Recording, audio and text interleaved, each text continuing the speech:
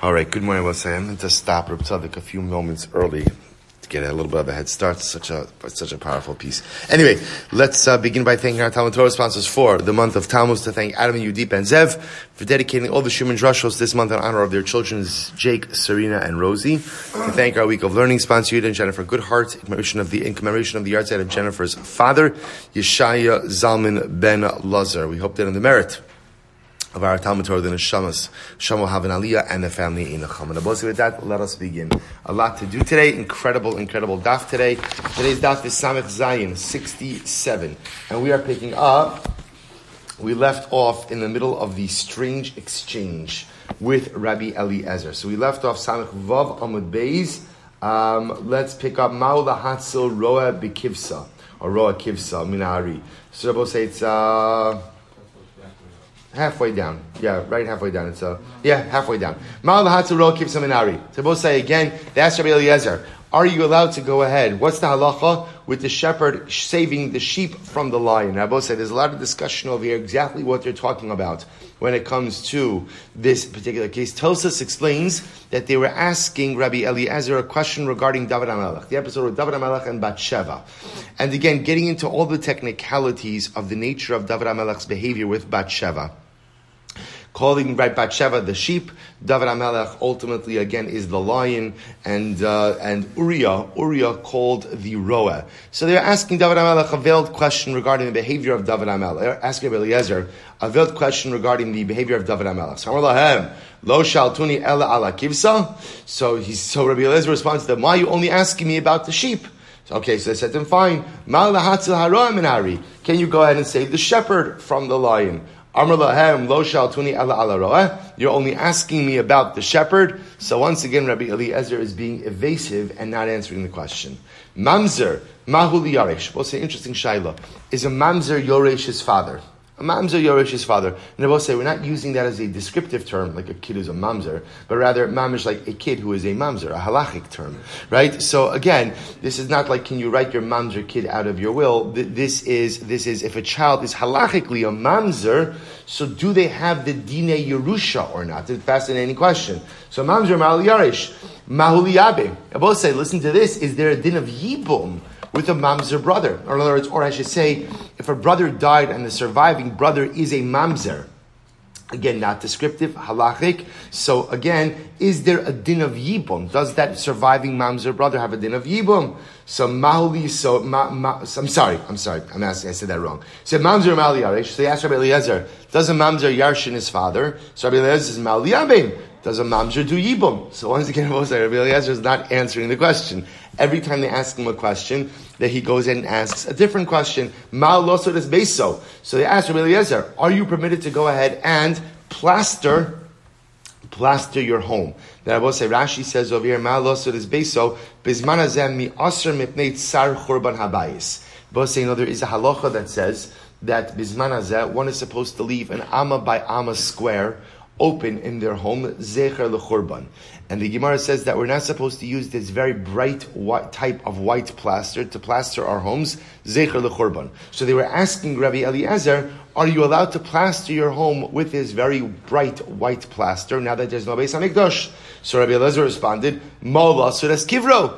Obviously, if we have time, I'll come back to that. It's actually fascinating because it's halach and Shulchan Aruch that you're supposed to leave an amma by amma square unfinished on your home. And yet, again, in Eretz Yisrael, you see this all the time. But outside of Eretz Yisrael, rarely do you see it. So what's the pshat? So the Aruch HaShulchan says something amazing. He says the din of amma by amma was dafka only a din in the bright white plaster that they used to use. But the Aruch HaShulchan says because no one uses that bright white plaster anymore, the din of amma by amma is no longer in effect. That's what the Aruch HaShulchan said. Interesting idea. In any event, so the Gemara says, so mal v'yaser beso, mal v'yaser kivro. So they asked him, what's the halacha with plastering your home with the white plaster? And now that there's no Beis HaMikdash, and he said, are you allowed to plaster a grave? Remember again, they used to plaster the graves in order to go ahead and demarcate the area where a grave was. So we'll say the Gemara says Rabbi Eliezer was asked a ton of questions, deflected every single one of them. Why? Lo mipnei shefligun b'dvarim. Rabbi Eliezer was not trying to be difficult. Ela mipnei shelo amar davar shelo shama mipi rabo miolam. We'll say, listen to this. Rabbi Eliezer never said something that he did not hear in the name of his Rebbe. He never said something that he did not hear in the name of his Rebbe. And therefore, again, he simply would not answer the questions. I will say, B'Pashtos, according to most opinions, the Rabbi Eliezer being mentioned over here is Rabbi Eliezer ben Horkanus. Who was Rabbi Eliezer ben Horkanus' Rebbe?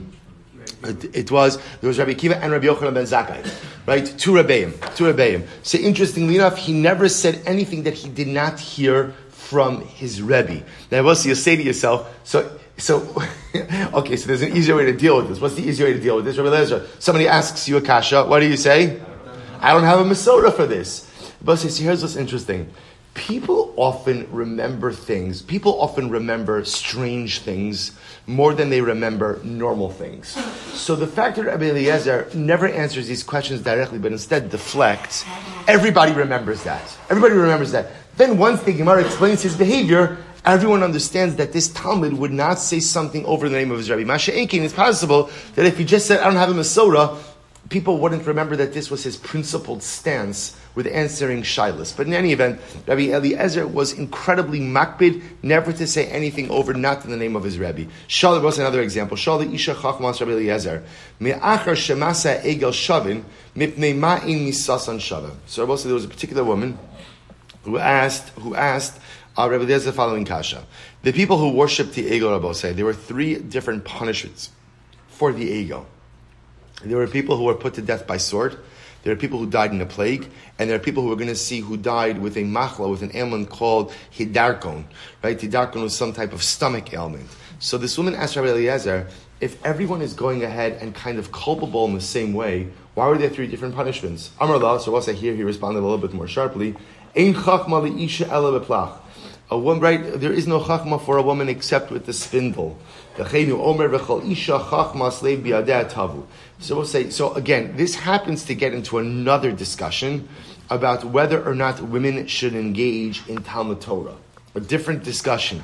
Rabbi Eliezer was clearly of the opinion that women should not engage in Talmud Torah. V'shinamtam levanecha v'lo libnosecha. This was one of the positions of Rabbi Eliezer, and therefore he was a bit more dismissive of this question. Now again, it's the same. It's brought down here because it's the same as Rabbi Eliezer did not answer because halacha lamaisa didn't have a Masorah. He didn't have a tradition from his Rebbe about how to answer this. But lamaisa, it's also reflective of a different view about the role of women in Talmud Torah. Itmar, so we'll say, once the Gemara brought this up, the Gemara says, Itmar, Rav Alevi, Chad Amar Zibach V'Kiter B'Sayif. So we'll say, others explain that there was a fundamental distinction on how people were punished when it came to the Chet HaEgel. So one said, for example, Zibach V'Kiter, if a person literally offered a carbon or Kitoras to the Egel, B'Sayif, they were put to death by sword. Gafaf V'Nishek B'Misa, if you hugged and kissed the Egel, you died in a plague. Samach bilavavo, if you didn't do anything external, but were happy in your heart for the egel, behidarkon, or I should say behidrokon, with this stomach ailment. V'chad amar, other opinions said no, the three different punishments were, v'chad amar,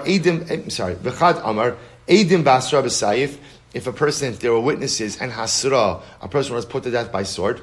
Edim below hasra b'misa, if there are witnesses but no hasra, plague. Lo edim v'lo hasra behidrokan. If there are no edim, no hasra, then hidrokan, the stomach ailment. Amar Yehuda, Shivto shal Levi lo avad avodas kochavin. Both say first wide line, samich vav amud beis. Shevet Levi did not worship the egel. They didn't worship Avodah Zarah. Shene Arabos. By the way, the Gemara over here reflecting, in general, there is a whole machlokes about the nature of the Chet HaEgel.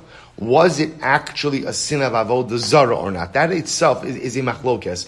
Psukim seem to clearly indicate when they say Elo Elohecha Yisrael, but again, even Elohecha, some Mefarshim understand as a leader as opposed to God. In any event, the Gemara clearly reflects the view over here that the Egel was Avodah Zarah. Shevet Levi did not participate in Avodah Zarah. Shneimar Vayamo Moshe B'Shara Machane, because the pasuk says Moshe Rabbeinu stood at the edge of the camp, and he said, Mila Hashem Elai, and who joined him? Vayasvu Elav Kol B'nei Levi.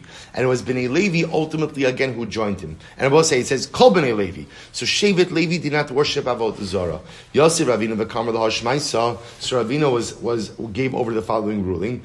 So the Gemara says, Isvei B'nei Rav Papa Bar Abba Ravina.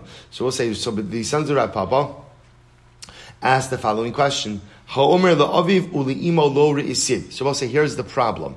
The problem is, you made it Saravina, you're saying all of Shevet Levi did not worship Avodah Zarah. But then the pasuk goes on to say, Omer, who said, la'aviv uli'imo lo re'isiv. He did not see his father and his mother. Now this pasuk is referring to the fact that Shevet Levi were the ones who carried out the killing of people who did worship Avodah Zarah.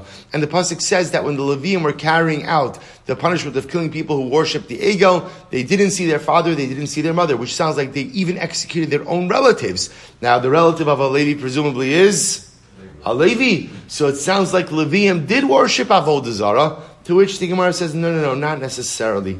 Aviv is Avi Imo Yisrael. Aviv could be his maternal grandfather, who could very easily be Yisrael. Achiv, his brother. Achiv Me'imo, a maternal brother, who doesn't have to be a Levi. Mi Yisrael Banav, who are his children. Bnei Bito Mi Yisrael, his daughter's children, who could be Yisrael. So we'll say the idea is the Torah refers to that unfortunately the relatives of the Leviim had to pick up arms against their own relatives, but not Levi relatives, because the entire Shevet Levi did not worship Avodah Zarah. It could be, unfortunately, they had to pick up arms against their Yisrael relatives. Incredible. But we'll say, let's go weiter. So the Gemara says, V'kevesh asulos. Remember again, the Mishnah said they made a ramp. They made a ramp to get the Ish Iti out of Yerushalayim. So the Gemara says, Amra Barachana. So let's remember again, and why is that? Because the Mishnah says that the Babylonians, the Bavliim, used to tear at the hair. Whose hair? We'll see. They used to tear at the hair and say, "Get out, get out." So in order to allow the Ish Iti to get out of Yerushalayim unharmed, they built a ramp. Amra Barachana lo Bavliim hayu ela Alexandria. Also, it's interesting, by the way. You think to yourself, what crazy behavior? What crazy behavior, right? It's Yom Kippur. I got it. Everybody's eager for the seer to get out, right? But you're yelling on Yom Kippur. Right?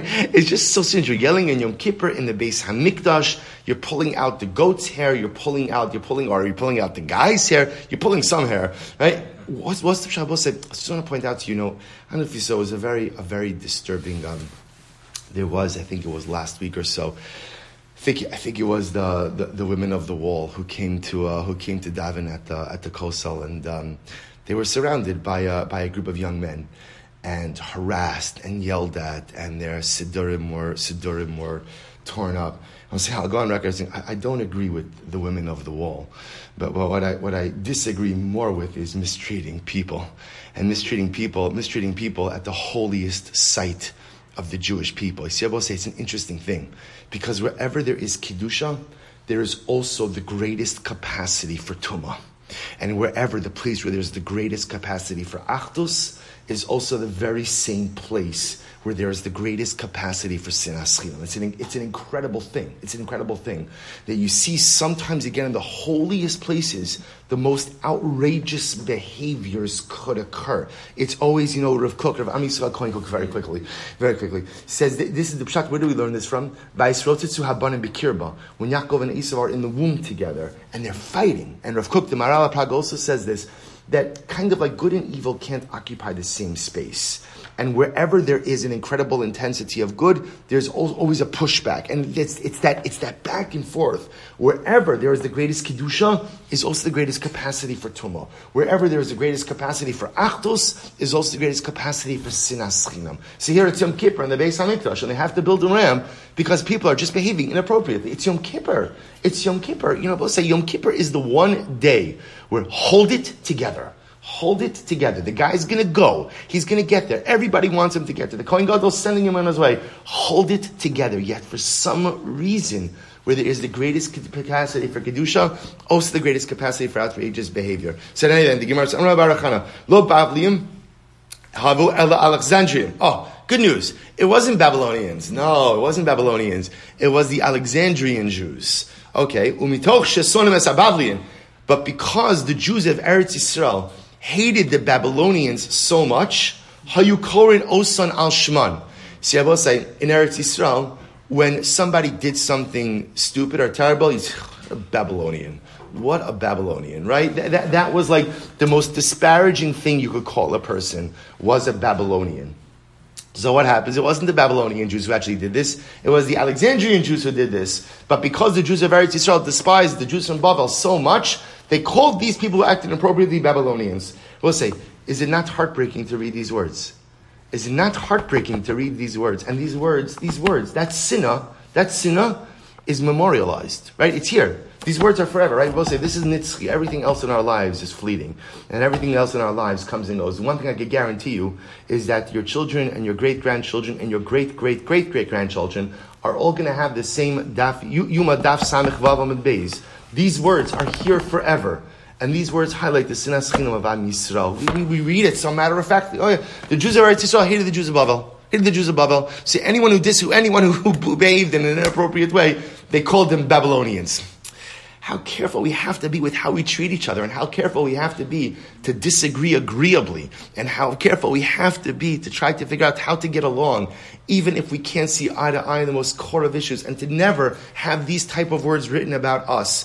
The Gemara says, Tanya, Rabbi Yehuda Omer, Lo Bavlim Hayu, Ela Alexandrium Hayu. You're right, they weren't Babylonian Jews, they were Alexandrian Jews. Amar Rabbi Yossi says, Tanuach daita shineach es daiti. Rabbi Yossi essentially said, whew, right? He breathed a sigh of relief. Why? Because Rabbi Yossi was from Babel. He was from a very prominent Babylonian family. And when he heard that the Babylonians would do this, he was very distressed. But what? When he really heard it wasn't the Babylonians, it was just the Alexandrians. But they called the Babylonians because everyone hates the Babylonians. He said, I feel much better. Baruch Hashem, at least it wasn't really the Babylonians. So we're saying the take-home message is how much we have to work on our sinas chinam, and how much we have to work on our avas chinam, and how many bridges we have to make, because we can never, these words are here in print and forever part of our Torah Shebaal Peh, is a tragic mistake of Klal Yisrael. We must make sure to never repeat these tragic mistakes again.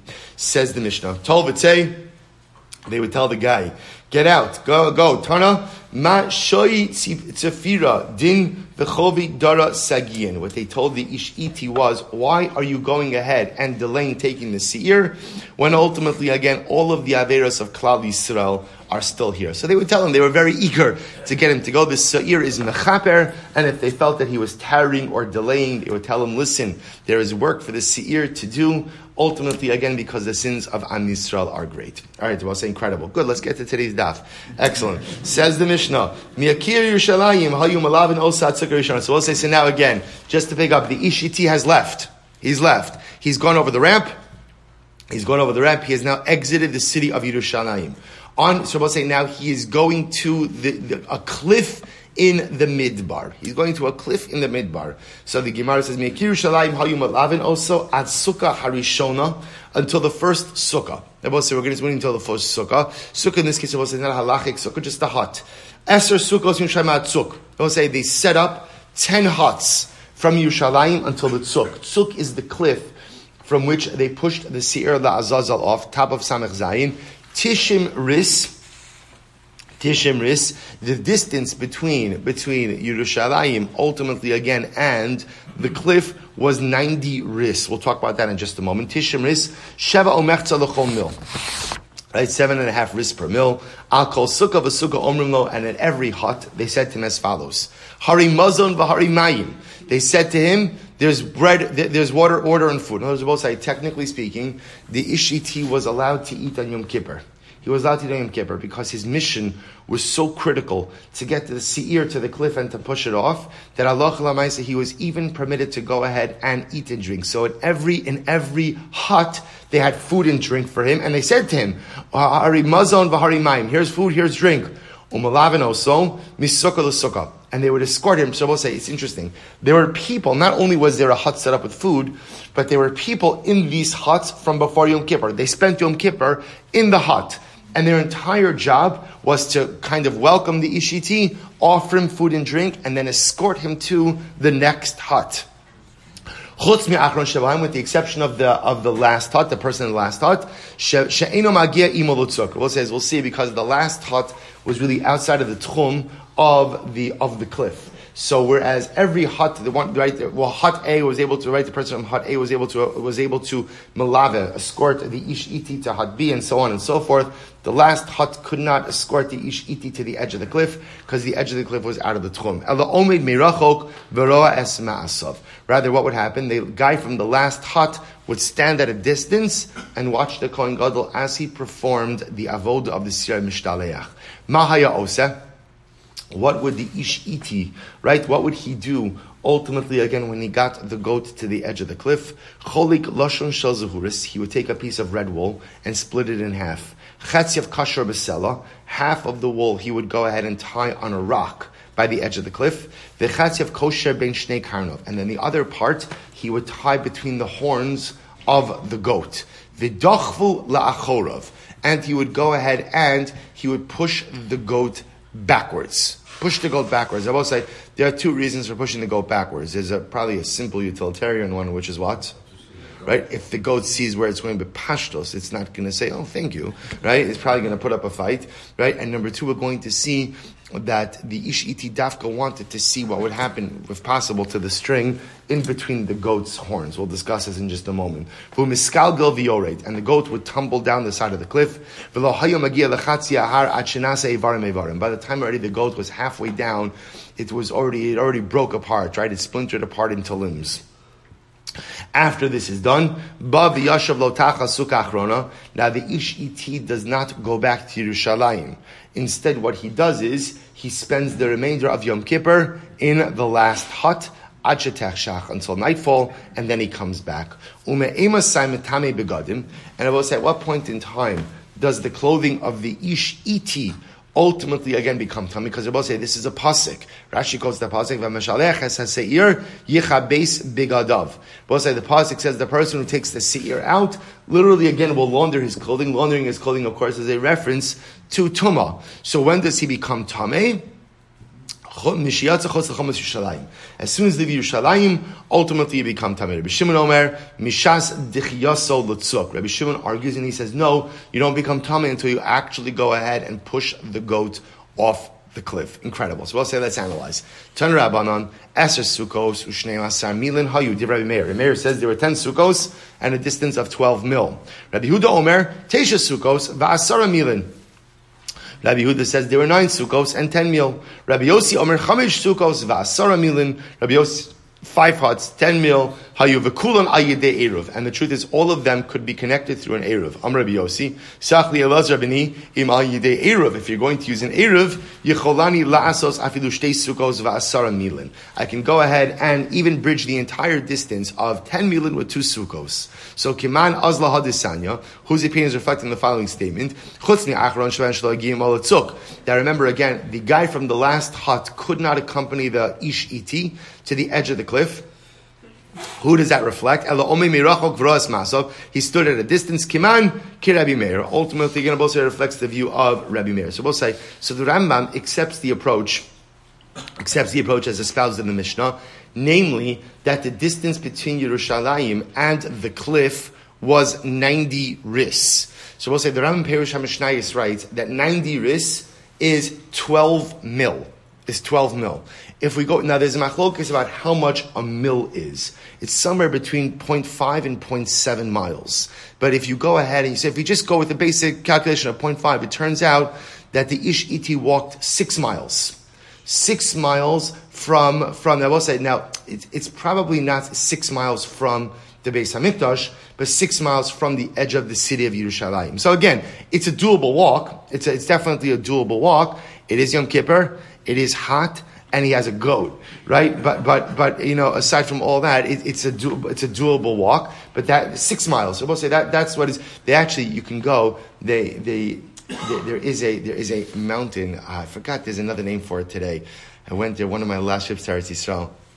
You could take a jeep ride up to what they say is Har HaZazel, right? This is the mountain where they went ahead, and it's about this distance right out of Yerushalayim, about 6 miles or so out of Yerushalayim. Obviously, the topography is a little bit different today, but Lamaisa, you could walk it, and you could understand when you see it, you begin to understand why they had these sukkos. Because we'll say Lamaisa, again, this was a trek. Right, you know how tired we know how tired we get just by sitting in shul all day, right? In other words, I'm not even doing anything. I mean, hopefully I'm doing something, but Lamaisa, I'm not doing anything active, right? And yet again, I'm exhausted. So Ishiti, 6 miles, heat of the summer, not the heat of the summer, but the heat of Eretz Yisrael still good. So Gemara goes right. So we'll say every sukkah they told him, Ishiti, here's something to eat, here's something to drink. Tana, we'll say, listen to this Gemara. Never in the history of the Beis HaMikdash did anyone ever eat or drink in one of the sukkos. Never ate or drank. So why do they have it? Ella, sheina dome mishi yeshel pas besalo, lemisha ein lo pas besalo. Both says a beautiful Gemara. Because the Gemara says you can't compare someone who has bread in his basket to someone who does not have bread in his basket. In other words, both say that sometimes the knowledge that I can eat if I need to, right? The knowledge that I can drink if I need to is enough to settle my mind. Pastor, I will say we find this concept both in halacha as well as in hashkafa. I will say I want to share with you the Marsha. The Marsha just very quickly. We have enough time to do all this. So the Gemara says the Marsha will say it's just a one-line Marsha. The Marsha says Hari Mazon, B'Yerushalmi Kamar Amarli Hari Mayim Mazon. All right, so it's interesting machlok is in the Bavli Yerushalmi. In the Bavli the lashon is Hari Mazon v'Hari Mayim. Here's food, here's water. In the Yerushalmi, it's Hari Mayim, Hari Mazon. All right, so an interesting idea. There's a divrei hashkafa better than that also as well. Mazon, Mayim, Mazon. But listen to this comment to the Marsha. He says, She'ein hayetzer hara ta'if ela davar shehu asrlo. Because at the end of the day, the only thing we really desire is what? Are the things that are forbidden. The forbidden fruit is always sweeter. Why do I, right? I'm never hungry at 9 o'clock in the morning. But incredibly Yom Kippur, you can hear my stomach growling from a mile away. What's the pshat? Because I can't eat, right? Pas b'sala, because forbidden fruit is always sweeter. So the incredible part of it, is they tell the guy, you could eat, you could drink. So I guarantee you, how did it happen with the Ishiti? How did it happen? Probably the same way like it happened when we were young and we first started fasting on Yom Kippur, before you're chayiv, right? What do you tell yourself? I know I could eat another hour. So I had to ishiti next sukkah. And what happens? Finally, he gets to the end. Baruch Hashem. Shabbos says the Marsha, because at the end of the day, we really only desire that which is forbidden. But once it becomes permitted in some fashion, the desire is not the same. Incredible. What would he do? He would take the red thread, split it in two. So Rabbi says, so remember, the Mishnah says he tied part of it on a rock by the edge of the cliff, and part of it between the horns of the seir. Why don't you just tie the entire thread on a rock?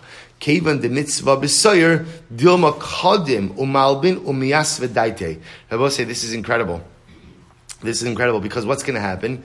See, the problem is if you would tie the whole thing on the rock. Rabbi say, remember again, what was the chap of the thread? The goal was that the thread would turn white. If it turned white, that was a sign of divine forgiveness. What was the concern? If you tied the whole thread on the rock, what happened if it turned white before you pushed the seir over the cliff? I mean, halavai, such a thing like that. What could end up happening? You may end up not pushing the seir. So in order to avoid that, they would go ahead and remember, I'm going to both say, there is an avoda of the seir la'azazel, even for argument's sake, if the thread did turn white before he pushed it off the cliff. And even if Akash Baruch Hu himself told you all is forgiven, there is still a mitzvah to push the seir off the cliff. I have an akre kulei ben karnov, so why don't you put the entire thread between the horns of the goat? In other words, don't tie anything to a rock. But say, listen to this, because zimnin degamish le'lerei sheva lava daite. Because Rabbi say, we need it, because what could happen? Sometimes if you just put the whole thread between the horns of the goat, if you push the goat off the cliff and the goat, let's say, bends its head or turns around and you can't see the thread, that's going to be very detrimental. And I was about to say, part of the avoda of Yom Kippur was seeing the red thread turn white. That was part of the avoda. We'll say, can you imagine? We'll say there's a famous word by the Sfas Emes. The Sfas Emes says that right on Motzei Yom Kippur, right in Ma'ariv. There's Ma'ariv on Motzei Yom Kippur. Not everybody knows that, right? But there is Ma'ariv on Motzei Yom Kippur. So I'll say, so it's amazing. In that Ma'ariv, we say Slach Lanu Avinu Ki Chatanu. So says the Sfas Emes, what? Slach Lanu Avinu Ki Chatanu? What could I possibly have done between Hashem Hua Elokim of Ne'ilah and now. Right? What could I possibly have done? I know I didn't eat without a bracha because I didn't eat anything. I probably didn't speak Lashon Hara because I'm too tired to really say anything. So what could I have done? What I was maharer about Avodah Zarah, like what did I do? And the Sasana says something so beautiful. He says, at the end of the day, we've committed the sin of not really believing that we are forgiven. You see, a lot of times we go through life and we like to say, of course, all is forgiven, new start, tabla rasa, blank slate, but we don't really believe it. We don't really believe that HaKadosh Baruch Hu forgives us. We don't really believe that HaKadosh Baruch Hu gives us a new start. We don't really believe that absolution is attainable for us, and that's a chait.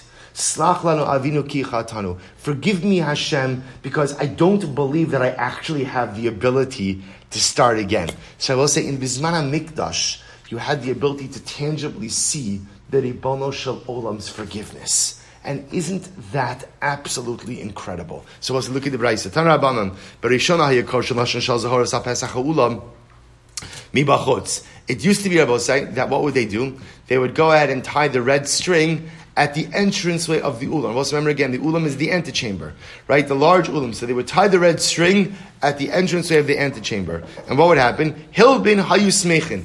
If it turned white, they were very happy. Lo hilbin hayu atzavin. If it didn't turn white, they were very sad. Umis baishin, and they were embarrassed. Hiskinu, so Rabbi say, what happens? So it turned out that Yom Kippur, see Rabbi say, the whole essence of Yom Kippur is optimism. The problem with the string is it's a double-edged sword. If it turns white, ain optimism gedol mizo. But if it doesn't turn white, it's like, what are we doing? You could imagine the feeling of dejectedness. So what happens? They decided, you know what? We can't put the string in public view. It's better not to. So what would they do? So listen to what they did.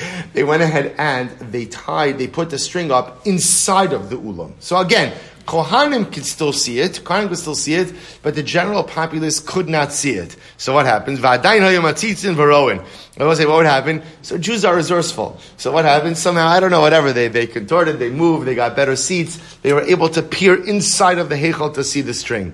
Right? Hilbin hayusmech, and the same problem came up. If it became white, they became very, very simchadik, very happy. Lo hilbin hayu atzav. And if it did not become white, they became sad. Hiskinu sheikoshin also chatzia b'sad v'chatzia ben karnov. So we'll say, at a certain point in time, they stopped putting up the string in the Beis Hamikdash at all. They stopped. And the only place they put it was where? They sent it with the Ish Iti. He put half of the string between the horns of the goat, and ultimately again half by the rock, and that was it. It was not in public view. Amr Rav Nachum bar Papa Mishum Rabbi Elazar. So we'll say, so again, let's finish this. Amr Rav Nachum bar Papa Mishum Rabbi Elazar Akafar Berishona Hayu Koshin Lashon Shel Zahoras HaPesach Ulam Mibifnim. So we'll say, same idea. They used to tie the string on the entranceway of the ulam on the inside. Kevin shegia sir midbar hayam malbin. As soon as the seer would reach the midbar, ultimately again the string would turn white. The yadu shenasis mitzvaso, and they would realize that the avodah of the seer was done and forgiveness was attained. Shneimar imyu chata'ichem kashanim kashala galbinu. So we'll say again, if your sins are crimson red, they will be turned white as snow. So we'll say incredibly beautiful. First, beautiful also to have a tangible display of the Ribono Shel Olam's forgiveness, but also again you see the evolution of the string from outside the ulam to inside the ulam. Ultimately, again, to now only going with the Ish Iti by the cliff. So I will say, it turned out that by the end of this process, or as we got to the latter part of the Beis Hamikdash era, the string was not put up in the Beis Hamikdash at all, but rather the Ish Iti would tie half of it between the horns and half of it behind the rock. So I will say, you'll say to yourself, but what happens? What happens if it turns red? Right? If it doesn't turn white, and the Ish Iti comes back and tells them it didn't turn white, so we'll say, what happens? What happens? So don't we run into a problem? So two things. First of all, he was only coming back when?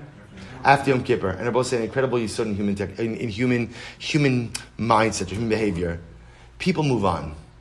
People move on very quickly. In other words, if you were to come back and tell them, I think, that the string did not turn white, right? Okay, Yom Kippur's over. Yom Kippur's over. We'll say an incredible yisod into the way people are. The greatest challenge in life is that we tend to not take our experiences with us. We tend to go ahead and experience things, and then once it's over, it's over. Is this not Maisim B'chol Shana? I have Yom Kippur. How many promises do I make over the course of Yom Kippur? Right? How many Kabbalahs do I make over the course of Yom Kippur? And they last for some amount of time, but then simply I move on, and life usually lapses back into normal. Human nature is, once we move on, we move on. The Baal Shem Tov HaKadosh says, this is what we say every day in davening. At the end of Yishtabach, we say, Abocher b'shirei zimra. The Rebbe Shalom loves the shirei zimra. You know what the Baal Shem says? It's not shirei, it's shiarei. Habocher b'shiarei zimra. Ribono shel olam, allow me in life to take the shirayim of the zimra. We'll say, what are shirayim? Shirayim are leftovers. Leftovers. That the greatest yesod in life is to take the leftovers of all of your life experiences with you. To never allow the impact of experiences to end when the experience ends. You have to take shirayim. You have to take leftovers with you. Both from the good as well as from the challenging. The problem so often in life is we don't learn and we don't grow from our experiences because once they're over and we move on. Haboche b'shiyarizim. We have to take the shirayim of every life experience with you. So it appears that, by the time Yom Kippur is over, Yom Kippur is over. And again, I'm building my sukkah. I'm getting my lulav and esrog. I'm moved on. Zman simcha seinu, where, we're moving, we're going. And again, it would appear that even if he came back and said, oh, by the way, guys, just want to let everybody know, the string didn't turn red. What would people do? Well, first of all, you have to act from. So, right, if you say, Nebuch, and then what would happen? Then you just go back to business. You just go back. Incredible yesod about just human behavior and how we have to try to avoid that at any cost. Habocher b'shiyarei zimra. Take the shirayim, take the leftovers of your experiences with you throughout life. Incredible. Elohaya magil machzas sahar. So we'll say what would happen? By the time the goat got to the middle of the mountain, it already ripped apart. Iboilahu, we'll say it's so fascinating. Iboilahu, osan ivarim mahein ba'ana. I will say, what is the halacha regarding the limbs of the seir la'azazel? Are they mutter bahana or not? Obviously, you can't eat it because it's dar shchita, but I don't know, whatever. There are a lot of uses for goat limbs, whatever they might be. Right? You could feed it to your animals. Right? You could sell it. Right? So what is the status of those limbs? So Rav Shmuel Machlokes Chadam are mutarin. One said it's mutter bahana. V'chadam are asurin. One said it's asur. So let's analyze. Chadam man da'amar mutarin. The one who says that it's mutter dichsev b'midbar. Because the Torah says that where does the seer take place? In the midbar, right? Ultimately, again, just like the midbar, Abosai is hefker, right? No one owns anything in the midbar, right? The midbar is hefker, so too the seer is hefker as well. I.e., again, the limbs are not subject to any type of me'ilah. Uman da amar asurin, the one who says that no, the limbs are asur, dichsiv gizera. Because I will say, interestingly enough, it says Gezerah. Look at Rashi. Now, I will say, Gezerah literally means uninhabited, right? Eretz Gezerah is a reference to the desert where you find the cliff, right? And it's Gezerah. It's you take this here to an uninhabited place. Interestingly enough, however, the Gemara is dashing Gezerah also means like a Gezerah, like a decree. Rashi says Lashon Chomer ve'Isser. So it says that the seir is done by Eretz Gezerah, which means the seir remains asur. Even the limbs, once they come apart, are still considered asur as well. Man damar asur and hain midbar mai avidle. So we'll say, so the one who says that the limbs are asur, what does he darshan from the word midbar? He needs it for the following. Hamidbara bamidbar. But the Torah states the word midbar 3 times in the context of the seir la'azazel. L'rabos nov, the givon shila ubeis ulamin. We'll say to teach us as follows, that halacha l'maisa, wherever there was a mishkan or a mikdash, ultimately, again, there is a chiyuv of a seir la'azazel. So, as long as there is a central house of worship, wherever it is based, Nov, Givon, Shiloh, Beis HaMikdash, there is a din ultimately of Seir La'azazel. V'idach, Chai Gezerah Mai Avidlei. And I will say, the one who darshins Midbar, what does he do with Gezerah? So, Midbar Le'lechidesanya. Gezerah, Ein Gezerah Ela Chatucha. We'll say, what does Gezerah mean? Gezerah means Chatucha, that you can't throw the goat off any cliff, but rather, again, both say chatucha, tzuk, chatach, bezekifa, velo meshupa kolkach. I don't know what you would call like the topographical term over here, but when you have cliffs, there are 2 different types of cliffs. You could have a cliff with a slope, and you could have a cliff with like a sharp, straight edge. So Gezerah teaches me you have to use a straight edge cliff. Straight edge cliff. Davar acher, ein Gezerah ela davar hamisgazer v'yored. Others say Gezerah means, or both say something that tears apart as it goes down. So as the goat goes down, it's torn apart. Davar acher, because I will say, so I'll also say something amazing about this, just to contemplate.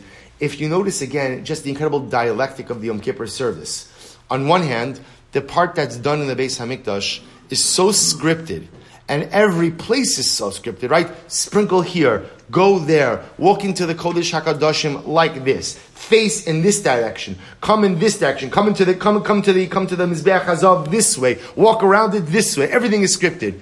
Yet here we'll say, which mountain do you go out and throw the seir off of? Which mountain do you throw the seir off of? We'll say the truth is, if you notice again, by the way, we don't identify a particular mountain. We describe a particular type of cliff. And the Mishnah describes the cliff they used to use. It was 6 miles out of Yerushalayim. But if you notice again, halacha l'maisa, there's no particular mountain you must use. But rather, again, so isn't it interesting that one part of the avodah is so scripted, and the other part of the avodah, kind of you have a little bit of latitude to figure out where to do it. And isn't that our Yiddishkeit as well? There are things you have to do in certain ways, and then there are areas in which there is a certain level of freedom of expression, but also the yisod, that wherever you are, even outside of the confines of the Mikdash, even in the Midbar, even Eretz Gezerah, you have to take your relationship with HaKadosh Baruch Hu with you wherever you go. The relationship doesn't just apply in the scripted, defined areas of the Mikdash.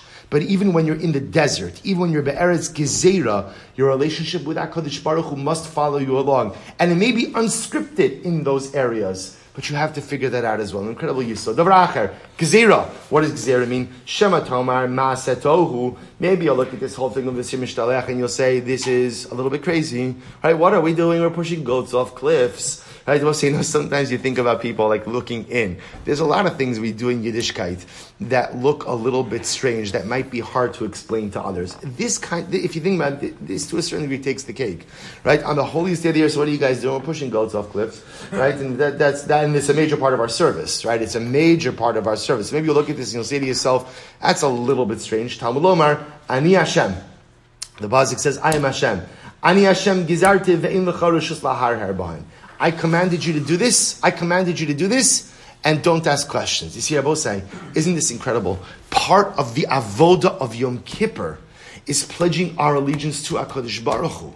And pledging your allegiance to HaKadosh Baruch Hu does not manifest itself in following the things that make sense to you, or that you like, or that speak to you. But the greatest pledge of allegiance to HaKadosh Baruch Hu are doing the things that do not make any sense to me.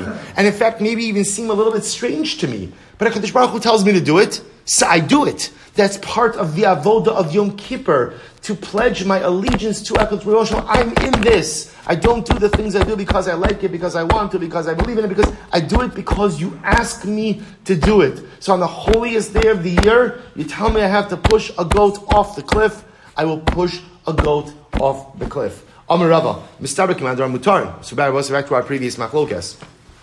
It seems to be clear according to the opinion who says that the limbs are mutter. Lo amra Torah shalach letakala. Because we'll say if the limbs are not mutter, what's going to happen? Somebody on the bottom of that cliff might not realize that was the Azazel goat. They may come across limbs, and again, on a basic level, want to feed it to their animals. So you're going to set someone up to be in a state of Isser. It must be that once you throw the goat off the cliff, because we'll say essentially once you throw it off the cliff, the avodah is done. Once the avodah is done, it's no longer going to be subject to me'ilah. Tana Rabbanon. Azazel, shehei oz v'kasha. So we'll say now a little bit of description. It calls it Azazel. Right? Azazel is the name of the desert. So why does it call it Azazel? To tell you that the terrain and the mountain must be oz v'kasha, which really means hard and rugged. Yachol b'yishuv. You might have thought you could do this here Azazel in an inhabited area. Talmud Lomar b'midbar. Therefore the Torah says b'midbar. U'minayin shebatzuk. How do you have to use a cliff? Talmud Lomar gezerah. So we'll say gezerah means again jagged, cut off. It means uninhabited, but the Gemara is using it to also mean jagged. Tanya idach Azazel kasha shebaharim. Azazel means you have to find the most rugged of the mountains. V'chinu omer v'esayali aretz lakach. Tan b'Rei Bishmal Azazel shemechaper al ma'asa uza va'azael. So we'll say, what does it mean, azazel? That it's mechaper, it atones for the sin, ultimately again of uza and azael. We'll say, what is that talking about? If you actually, before we'll come back to Uza and azael just a moment, I just want to end off with this piece. So Tana Abanan, es mishpati tasu. Right, you shall go and perform on mishpatim. So the Gemara says dvarim. So the Gemara says dvarim she'omali nichtavu. Actually, we'll say we'll stop over here. We'll pick up with masa mechaber masa uzav uzal vazal emirat Hashem tomorrow to continue a bit more in the seir la'azazel, and then emirat Hashem again. We'll continue with the next mission as well. Shkoyach.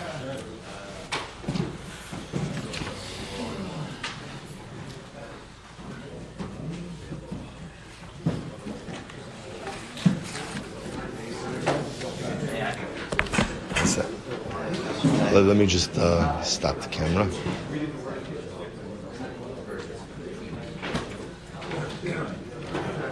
Incredible, no? I need to ask you this question, which I mean, it's probably a simple answer.